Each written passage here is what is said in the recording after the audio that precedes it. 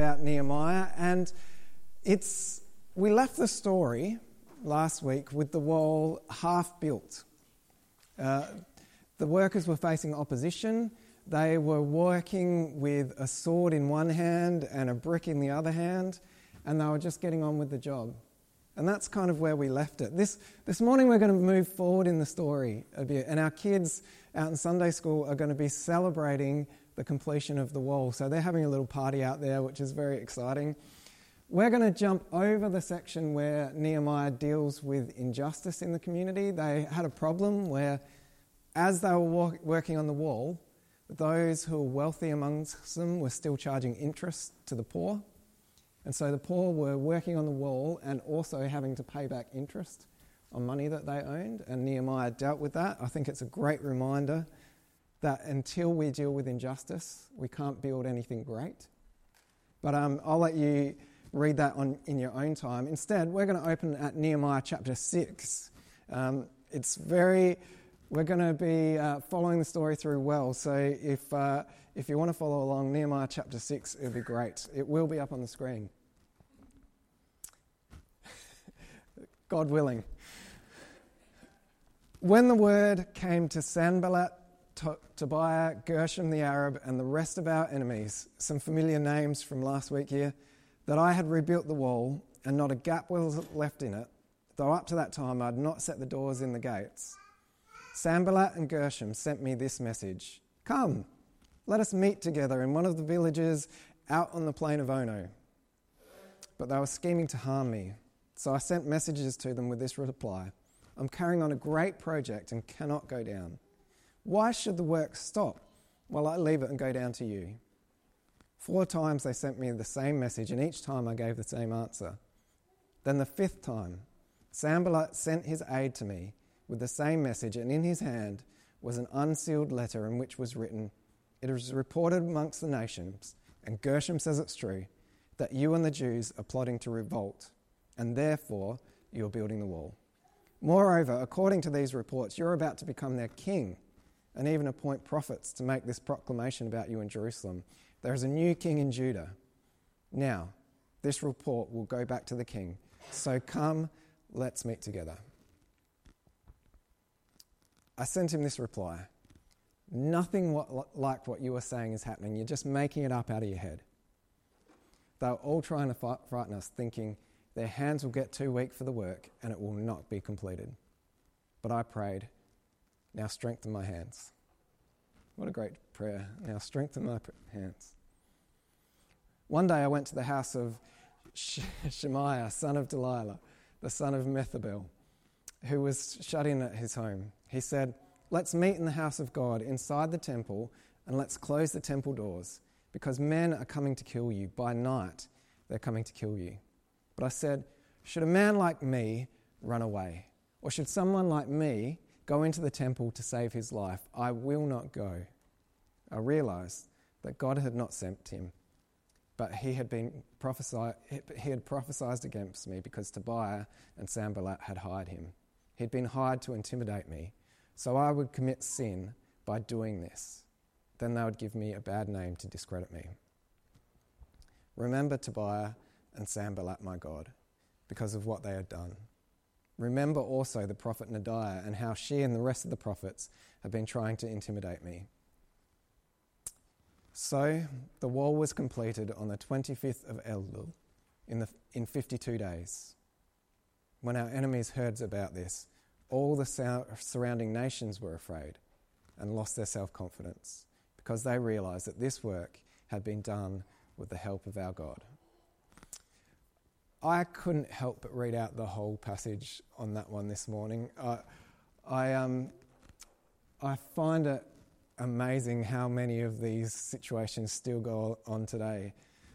Good leaders don't listen to what people are saying. I don't know how many times I've heard that. People are saying that you are doing this. Good leaders don't listen to it. They don't go into a bunker and try and save their own skin. Instead, they look to the interests of the people and doing what is right. I love how Nehemiah in this recognises that it would be a sin for him to run away and not carry on and stand firm for the people. I love the quiet confidence of Nehemiah. He has this sense of confidence about the fact that God is with him, that God has called him and he will finish what he has begun. It's a great thing to be confident in. You can be confident in that. God is with you. He is at work and he will finish what he has begun. God will do what is right. He is just. Nehemiah almost relaxes into the confidence of that God will do what is right, both by him and by his opponents. I love the reversal that happens in this passage, that they are trying to intimidate Nehemiah, and in the end, they are the ones who lose their self-confidence. Nehemiah is vindicated. It comes to pass. The wall is finished. I don't know how that passage strikes you, but there's only one verse given in this passage to the completion of the wall. It just says, "So the wall was completed." That's it. In over 7 weeks, just over 7 weeks, Nehemiah has overcome internal despair, external opposition. He has built a wall and built up the self-respect and the name of the people of God amongst the surrounding nations. It's an incredible achievement, but it only gets one line. I love this story of Nehemiah. I hope you've been enjoying it as we've gone through. Part of what I love about it is I want to be a part of a story like this. I want to live a life like Nehemiah. I want to be like the people who are listed in this book, the 40 groups of people who all work together to build the wall. They're worthy of honour. They obeyed God, they worked hard, they overcame frustration and completed the work. So that's what our kids are celebrating this morning out in Sunday school, that the people worked hard, God completed his work and the wall was finished. So they're at the celebration of the wall, but one of the things that strikes me is we're at chapter 6 right now, the wall was completed. It's not till chapter 12 in Nehemiah, half the book later, that we get to the celebration of the wall. There is 6 chapters between now and the celebration, and the reason for that goes back to the confidence that Nehemiah has. Nehemiah has this quiet confidence that God is just and he will do what is right. It's a great promise, but it's also a terrifying prospect for a people who for 70 years have been in exile, who have been living not as they were called to as the people of God. God is just and he will do what is right. They know how short they've fallen. They know that they are on the wrong side of that equation as a people. They know that bricks and mortar and the walls, structures and institutions are just there to provide structure to something that should already exist. That the substance actually comes from your heart. So you can build the walls, but if your heart's not right, you're in big trouble. Walls aren't enough. One of the things that Nehemiah recognises, that Ezra, that this whole book is about the fact that people need a renovation of their hearts. The walls are a symbol for what's actually needing to happen internally in the people. They need to rebuild their lives on the foundation of God. In fact, the walls are a fairly straightforward task. It's really easy. You pick up that rock, you put it on that one. It's straightforward. It's a harder thing to restore broken relationship with God, to restore holiness, to restore the heart. So let's read a little bit about how that happens. When the 7th month came and the Israelites had settled in their towns, all the people came together as one in the square before the water gate. They told Ezra, the teacher of the law, to bring out the book of the law of Moses, which the Lord had commanded for Israel. So on the first day of the 7th month, Ezra the priest brought the law before the assembly. which was made up of men and women and all who were able to understand. He read it aloud from daybreak till noon as he faced the square before the Watergate in the presence of the men, women and others who could understand. And all the people listened attentively to the book of the law. It's a really long sermon. All of them are engaged. I like the sound of that. Ezra, the teacher of the law, stood on a high wooden platform built for the occasion.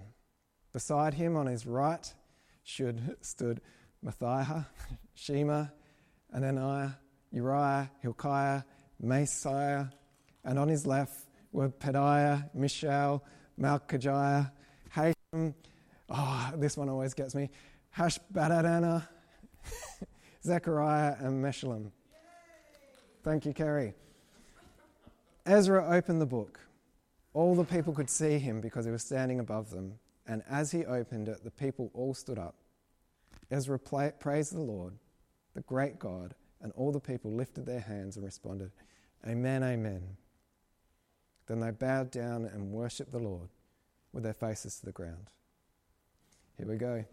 The Levites, Jeshua, Bani, Sherebiah, Jamin, Akab, Shebathiah, Hodiah, Maaseiah, Kelita, Azariah, Jozabad, Hanan, Peliah, instructed the people in the law while the people were standing there. They read from the book of the law, making it clear and giving the meaning so that people understood what was being read. Then Nehemiah the governor, Ezra the priest and the teacher of the law, and the Levites who were instructing the people said to them all, This day is holy to the Lord. Do not mourn or weep, for the people had been weeping as they listened to the words of the law. Nehemiah said, Go and enjoy choice food and sweet drinks, and send some to those who have nothing prepared. This day is holy to our Lord. Do not grieve, for the joy of the Lord is your strength. The Levites calmed all the people, saying, Be still, for this is a holy day. Don't grieve. Then all the people went away to eat and drink, to send portions of food and to celebrate with great joy, because they now understood the words that had been made known to them. How does renovation of the heart happen? Well, first of all, the people gather. They leave their homes and towns and come up to Jerusalem. Over in the book of Ezra, there is such a sense of urgency around this that in the middle of the winter, while it's still raining, in the middle of a rainstorm, the people gather together to hear the word of the Lord, standing outside. There's an urgency, this sense of we need to be together and understand the law. Second, they listen. I don't think it's a coincidence that it talks about them listening attentively. They've got this hunger to know, what is it that God requires of us? Who has he called us to be? And they respond with Amen. Once Ezra's finished reading out the law, the Levites get people into small groups and they discuss and they explain what the law means so that they can understand how they're to live it out, how they're to put it into practice. That's why there's so much weeping in this book, because these people realise how they're called to live and how they're actually living. And they're cut to the heart about that.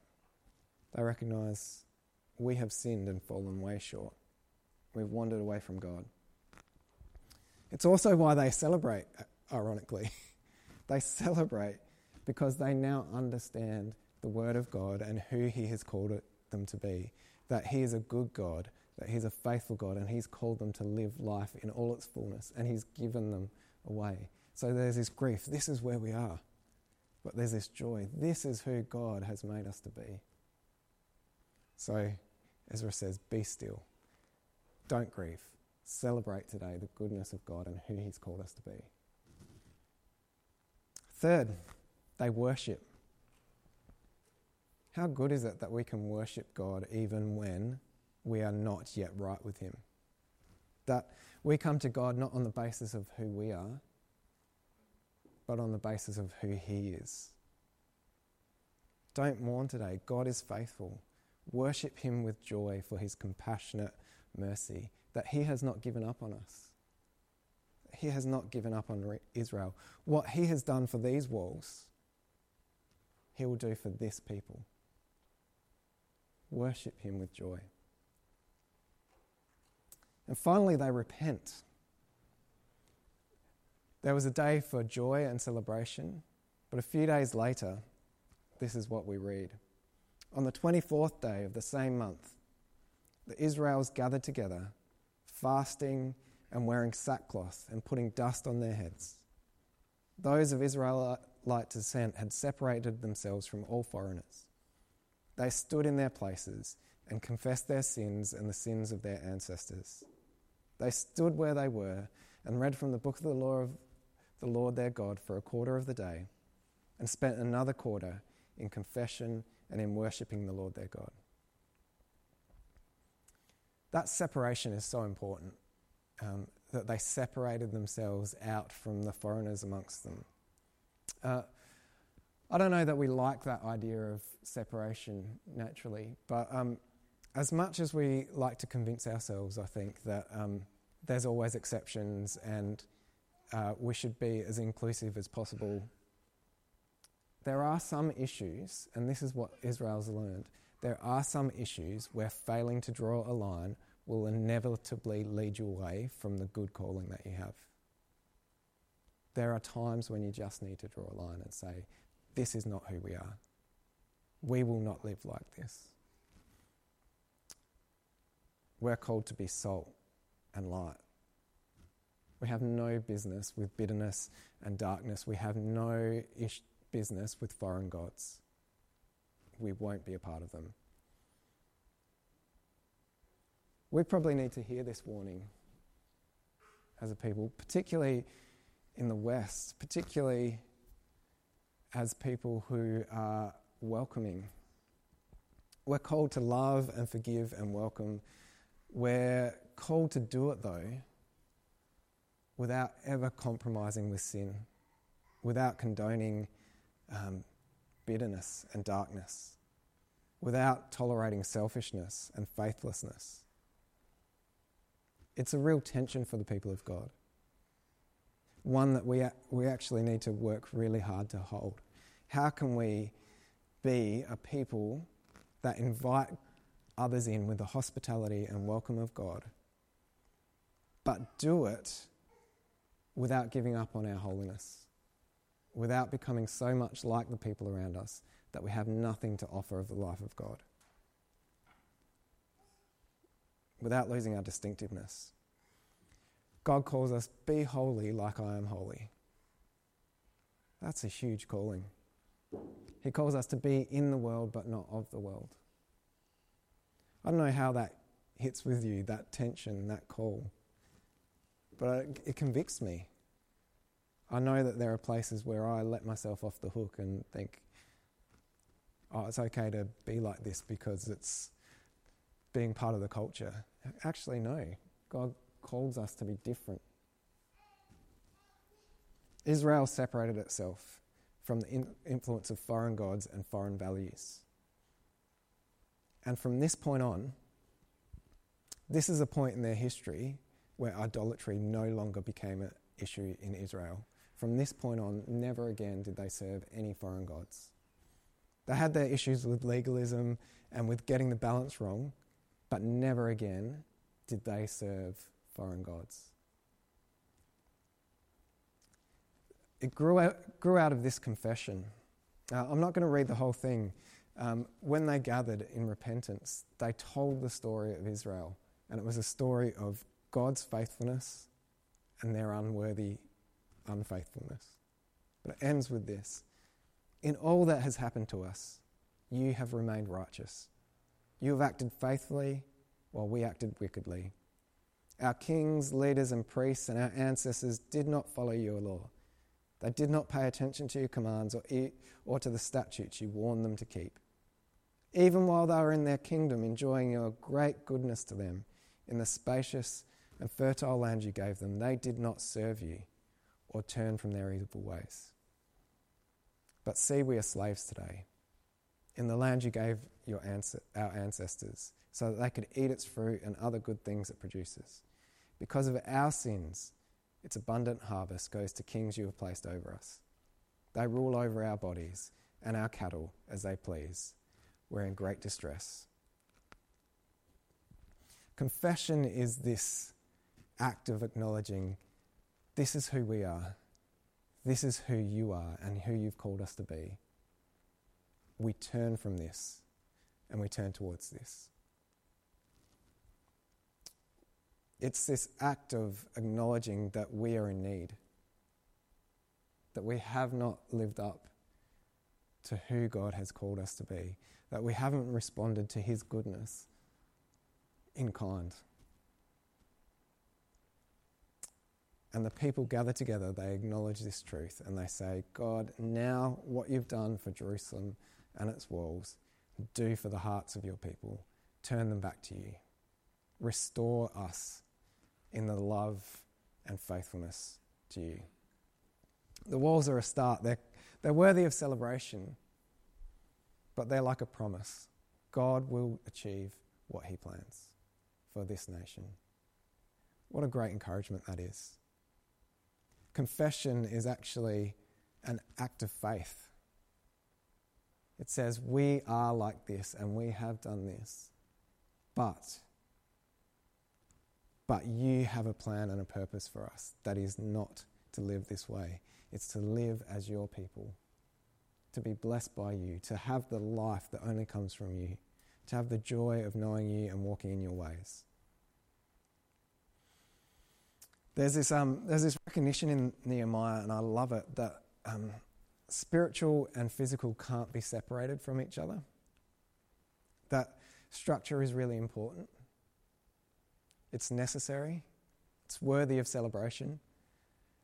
That before the spiritual renewal happens, they actually have to get some things sorted out. They have to put good leaders in place, and they have to have the wall, because otherwise they've got nothing to build upon. If the spiritual isn't expressed through the physical, then it's nothing but empty words. It's a dream. I find that really encouraging, that what we do and how we live and the things that we build matter to God. They are actually an act of worship. Be encouraged by that, particularly those of you in leadership, those of you who serve here, those of you who are building good things. That is an act of worship to God, to build the kind of structure that he is on about. But on the flip side of that, the physical and organisational needs to work in partnership with the spiritual. Otherwise, it's just empty. It's idolatry. You can have the greatest looking thing in the world, but if it doesn't have a heart that says, God, we need you and we seek you, then it's broken. It's possible to create the world's best church without it being filled by the Spirit and expressing his power. Nehemiah is a great book about, again, that tension between the physical and the spiritual, that there needs to be a strong trellis and a healthy growing vine for there to be fruit. So they celebrate the physical, they celebrate the walls, but then for the next 6 chapters, it's about the spiritual healing of the people, the renovation of the heart. They don't even give a verse to the completion of the wall. It's half a verse. So they built the wall and then, bang, straight into dealing with the spiritual health. Without leadership, it doesn't happen. Nehemiah has so many leadership lessons to teach us. But what I love about chapters 6 to 12 is that leadership isn't the point in those chapters. These 6 chapters are about Nehemiah actually just stepping out of the way. He doesn't come up much. He just steps out of the scene completely. What happens is that the people and God step into the centre. It's a recognition that the call that Nehemiah has received has to be something that each and every one of the community respond to. It's not about their leaders. It's about the people. The people as individuals must personally confess and commit. leadership helps that to happen. It helps create environment where it happens. But then the point is that Nehemiah needs to get out of the way and the people need to step in and personally respond to God, to commit to him, to confess their sins, to seek him and be led by him. They need to lead themselves. That's the challenge before us. So often, I think, we like to look to leaders to do relationship with God in our place. I think many of the problems that we face in the world is by trying to just choose a leader to do the things that we need to do personally, and then blame them if it doesn't go right, or try and think that putting this person in place will mean that the world is right. No, it's actually a personal responsibility that we have. The people step in and confess, God, this is who we are, and this is who we now commit ourselves to being. That needs to happen. There's a contradiction to it as well. I love how this confession finishes. It finishes with, you called us to be a great people and we are slaves. That's the end of the confession. We're not where we should be yet. We're still slaves to Assyria, but right now we celebrate. We celebrate that if we seek you, if we cling on to you, you will finish your work in us. Even though we're slaves, you will make us your people. And so that's where Nehemiah gets to in the celebration of a people committing their hearts to him, having seen him take a step and complete the walls, knowing that he is going to do the same for them because of that hope, because of that promise. It hasn't happened yet, but they're able to celebrate. I read a quote this week. It was about democracy. It said that democracy is not a possession, it's a process. And I love that idea. Holiness is not a possession. You can't achieve holiness. Well, I can't. Maybe a couple of you can because you're amazing. You don't achieve holiness. What you do is you enter into the process of holiness. It's this process of seeking God, confessing and trusting in him, putting one foot in front of the other and following after him and growing towards holiness. So, Nehemiah ends in celebration. I'm just going to finish up by reading out about the dedication of the wall. One of the things I want you to pay attention to, there are lots of names in this passage. Don't pay attention to how I say it, but pay attention to the fact that there are lots of names in this passage. What started out with Nehemiah now ends with a whole list of people. And pay attention to the fact that they walk around the walls. They walk around on the top of the walls singing praises to God. And as they walk, every single stone that they walk on or walk past was placed there by someone and was significant to someone. It's an incredible picture. They're walking around the walls and someone's like, I put that stone there. Or my dad put that stone there. Let's read. At the dedication of the wall of Jerusalem, the Levites were sought out from where they lived and were brought to Jerusalem to celebrate joyfully the dedication with songs of thanksgiving and with the music of cymbals, harps and lyres. The musicians also were brought together from the region around Jerusalem, from the villages of the Netophites, from Beth Gilgal, and from the area of Geba, Asmaveth, for the musicians had built villages for themselves around Jerusalem. When the priests and Levites had purified themselves ceremonially, they purified the people, the gates, and the wall. I had the leaders of Judah go up on top of the wall. I also assigned 2 large choirs to give thanks. One was to proceed on top of the wall towards the right, towards the dung gate. Hoshea and half the leaders of Judah followed them, along with Azariah, Ezra, Meshullam, Judah, Benjamin, Shemaiah, Jeremiah, as well as some of the priests with trumpets, and also Zechariah, son of Jonathan, the son of Shemaiah, the son of Methaniah, the son of Micaiah, the son of Zechariah, the son of Asaph, and his associates, Shemaiah, Azareel, Melalai, Gilalai, Mai, Nathaniel, Judah, and Hanai, with musical instruments prescribed by David, the man of God. Ezra, the teacher of the law, led the procession. At the fountain gate, they continued directly up the steps of the city of David on the ascent to the wall and passed above the site of David's palace to the water gate on the east. The second choir proceeded in the opposite direction. I followed them on top of the wall together with half of the people, past the tower of the ovens to the broad wall, over the gate of Ephraim, the Jeshanah gate, the fish gate, the tower of Hanel, and the tower of the 100, as far as the sheep gate. At the gate of the guard they stopped. The two choirs that gave thanks then took their place in the house of God.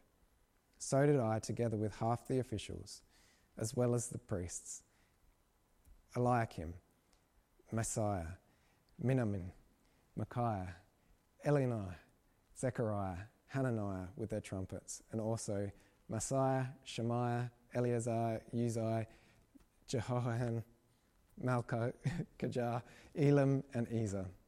The choirs sung under the direction of Jezreiah. And on that day they offered great sacrifices, rejoicing because God had given them great joy. The women and children also rejoiced. The sound of rejoicing in Jerusalem could be heard from far away. There's a psalm I'd like to read to you as well. Thanks for bearing with me as I read all those names. Restore our fortunes, Lord, like streams in the Negev. Those who sow with tears will reap with songs of joy. Those who go out weeping, carrying seed to sow, will return with songs of joy, carrying sheaves with them. I love the fact, hello kids, I love the fact that Nehemiah walked that same path half a year earlier with much weeping and sorrow amongst the broken charred stones, and then he gets to do it again with a great crowd of people committed to God, worshipping and celebrating him, and with the restored walls. What an amazing journey from grief and confession to joy. So, I'm going to pray now. We're going to stop. What I'd like to do, though, is there is this progression that as we confess, God, this is who we are and where we have fallen short, that is where joy comes from. Joy comes from this understanding of we are here, yet you have called us here and you will complete your work in us. It's not until we confess and recognize our sin that we can have the joy of knowing that God is at work transforming that sin. His kingdom will come and his will be done. His glory will fill the earth as the water fills the sea. We will sing his praises together. And my hope is that the sound of that will be heard from this place to far away. That we would actually be the kind of people who sing with the joy, not just of what God has done, but what he will still do. So I'd invite you to please stand with me as we pray.